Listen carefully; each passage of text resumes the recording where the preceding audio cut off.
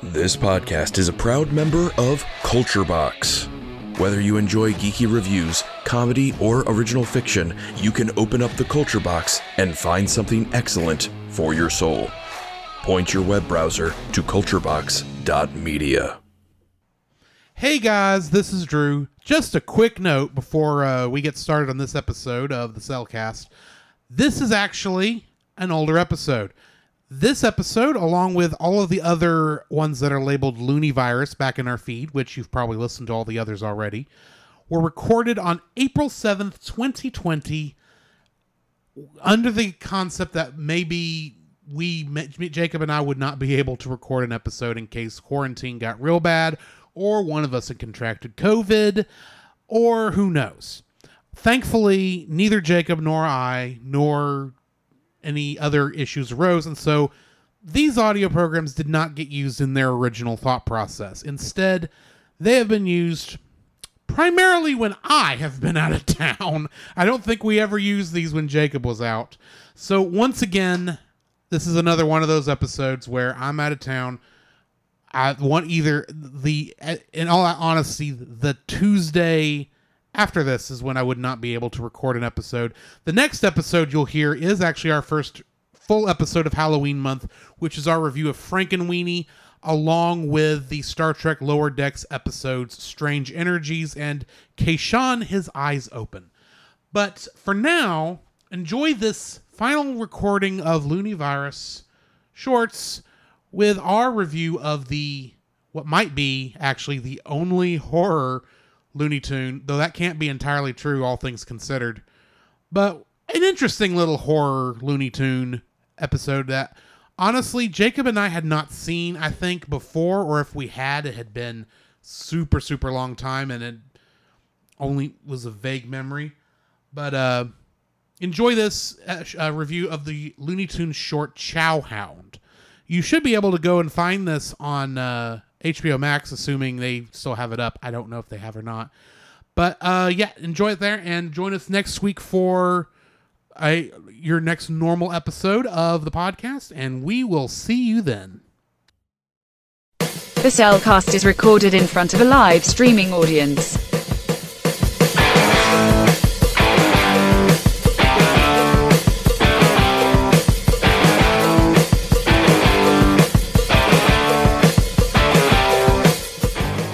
Welcome to another episode of the Cellcast Shorts. Joining me today is a man who keeps forgetting the gravy, Jacob. Why, thank you. I'd like to introduce our co-host, a man who will never go hungry again. Welcome, Drew. How are you doing today, Jacob? I'm doing good. It has been a barrel of laughs. Yes. For this night of recording, it's been pretty good with how COVID-19 or the coronavirus has kind of affected our world. It's good to get a good laugh and enjoy something that is somewhat wholesome and entertaining and pseudo family friendly. Definitely the episode, the short we're reviewing for tonight. Yeah, as Jacob said, we're currently recording a bunch of shorts where we review different Looney Tunes cartoons, just to make up for the fact that there is a chance we may not be able to record a regular episode during the next couple weeks in case quarantines happen. Hopefully, you are listening to these episodes long after the fact, when I've just needed to throw in a short episode to make up for a week. Yeah. But today's episode, whatever time of day this is, whenever you're listening to this, this episode's episode is a review of the Looney Tunes short Chowhound. And this is a Chuck Jones Mel Blanc joint, which I have no idea how we did that 5 times in a row. But that's what happens. Yes. In this one, a dog is using a cat to get meat off of people. Just steaks, essentially. Yeah, steaks.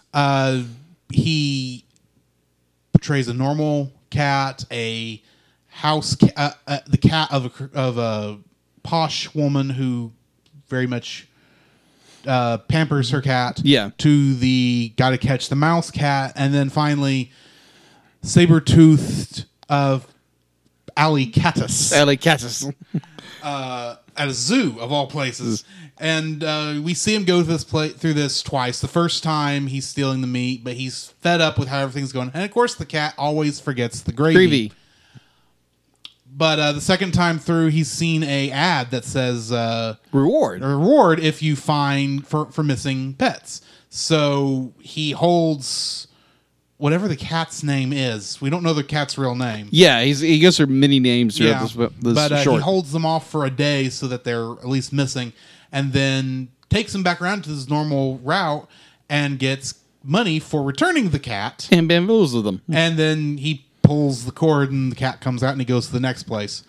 I'm not going to spoil the ending. No, because the spoiling is really good. We'll wait till that until the other side of the review of the spoiler warning, which I guess we'll get to here in just a minute. Do you have any spoiler-free thoughts before we jump into this? This is a lot darker than the last few episodes we have done for this short. I'm talking dark. Either way, yeah. All right, so we'll just get into it. The following is a spoiler-filled review for the Looney Tunes short Chowhound. Listener discretion is advised. Boy, does this dog get its comeuppance. Oh, my word. Yes. Oh, my gosh. It's like, okay, he buys a meat shop, which I'm thinking, even if you do that right, that meat's not going to last that long. No. That'd be like but apparently he gets extremely greedy and eats it all in one night. Yeah, goes to the hospital, the vet for it. Yeah. And says, a classic case of overeating. Well, we'll just have to put him up for the night. And then the cat and mouse that show up. The following says, this time we didn't forget the gravy. And force feed him gravy until the end of the episode. It's like, and he is so huge at this point. And there's little sweat beads coming down. It's like, oh my gosh, this is terrible. I mean, we when we saw the name of this, it kind of threw us because we didn't quite remember this episode. No. And we've been watching off the Looney Tunes Platinum Collection Blu-ray Volume 1. And so, of course, Liz gives a quick synopsis of all of them. And I read it, and it said this was Twilight Zone-esque. We thought, that's an interesting idea. It does have a little bit of a definitely a Twilight-esque kind of thing, because the moral of the story is, his greed and his... Even though this would have predated Twilight Zone by a large margin. Yeah. But I honestly, when I read that, I was like, okay, it can't be that much. Yeah. But when we watched it, and it's like, the ending is worth the entire way through, even though it feels like it's taking forever to get to the point. Oh yeah. But the ending is fairly worth it. Now, I will say, there is a cultural depiction of islanders, let's say, or Africans. Yes. That is a touch out of date. Yeah, it's a little... But admittly... Politically incorrect. It's a little politically incorrect. They do make a gray mouse make up into a bit of blackface, unfortunately. Yeah. It's only on screen for maybe 3 seconds. And that's I'm just giving that as a fair warning in case some of our listeners are sensitive to that kind of subject. Yeah. I think I'm only sensitive because so many people complain about it. Yeah. So I was like, when I say it's like, oh, that's touchy. Yeah. It's a good point to bring up. Right. It's good enough to bring up. In a way, it's kind of mocking blackface to some degree, but it's still blackface. Yeah, it's still blackface. Agreed. I can't get past that point. No. The rest of the episode, though, I think it's slow. It is slow leading up to the final reveal. Yeah, there's not even really that many good jokes. No, there's not. I don't think they're really going for jokes. Really, it's more what the dog, how he abuses the cat and the mouse to get what he wants, and they kind of get their revenge at the very end, which is very bittersweet and very freaking dark. It's like a oh, come on. It has very much of an Edgar Allan Poe-esque feel to it, where it'd be like you're you're going through this story and like someone's, doing something dastardly or doing something for greed or something like that, and they wind up like in, I can't remember what it was, but the story where the guy gets buried in a wall. Oh, Cask of Amontillado. There we go. I'm probably saying that wrong. Possibly. It has that Poe feeling to it, where, or like it said, like a Twilight Zone, where it's got this very weird and very not pseudo serious story, and our quote unquote our villain of the story gets his upcomings. Yeah, and a very dark, very Poe-esque ending. And I enjoy that. I was like, oh my, it's such a nice twist to it.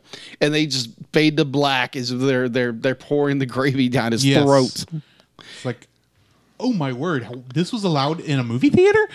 Yeah, apparently. All right. So yeah, that's it's so good in those ways that the using of metaphors and using of irony of greed or gluttony. It is very much a lesson in not being gluttonous. Yes, it's not greedy, because your first thought is greed because he's being greedy throughout most of this, but really it's more gluttony because it's all about consuming. Yes, in reality, not just having all the money. Yeah, but yeah.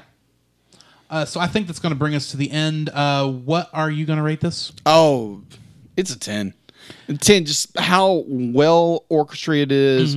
The use of, like, they kind of illustrate to more the Twilight Zone or Edgar Allan Poe theming, and the pure dark theming of this. How our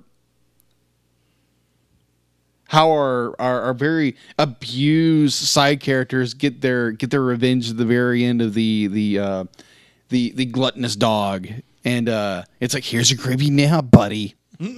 It's so good. Yeah, so definitely a 10. All right, I'm going to give it an 8, just because the lead up to that final piece of irony is so slow and it's a little repetitive. I agree with you. The only time it really gets it really mixes it up is when when it's the saber-toothed alley caddis parts, because it is so different on those ones. It's so ridiculous. I'm just giving it an 8 because the ending is very good. Yeah, and it is a lead up all to that. It's just that ending takes a while to get to because it's got to last the entire episode. Yeah. But yeah, it's not that it's bad. It's just I kind of wish there was more to it. Yeah, it's a nice slow burn. Yes, slow burn of an episode, which is not bad. It's not. It's just odd for this style. Of cartoon. Agreed. So that's going to bring us to the end of the episode. Hopefully, we are coming out of this coronavirus thing by this point. But we'll catch you on the next one. Hopefully, it's a regular episode. Maybe not. We'll see. All right. Thanks, guys. You can follow Jacob on his Facebook at Jacob B. Heron.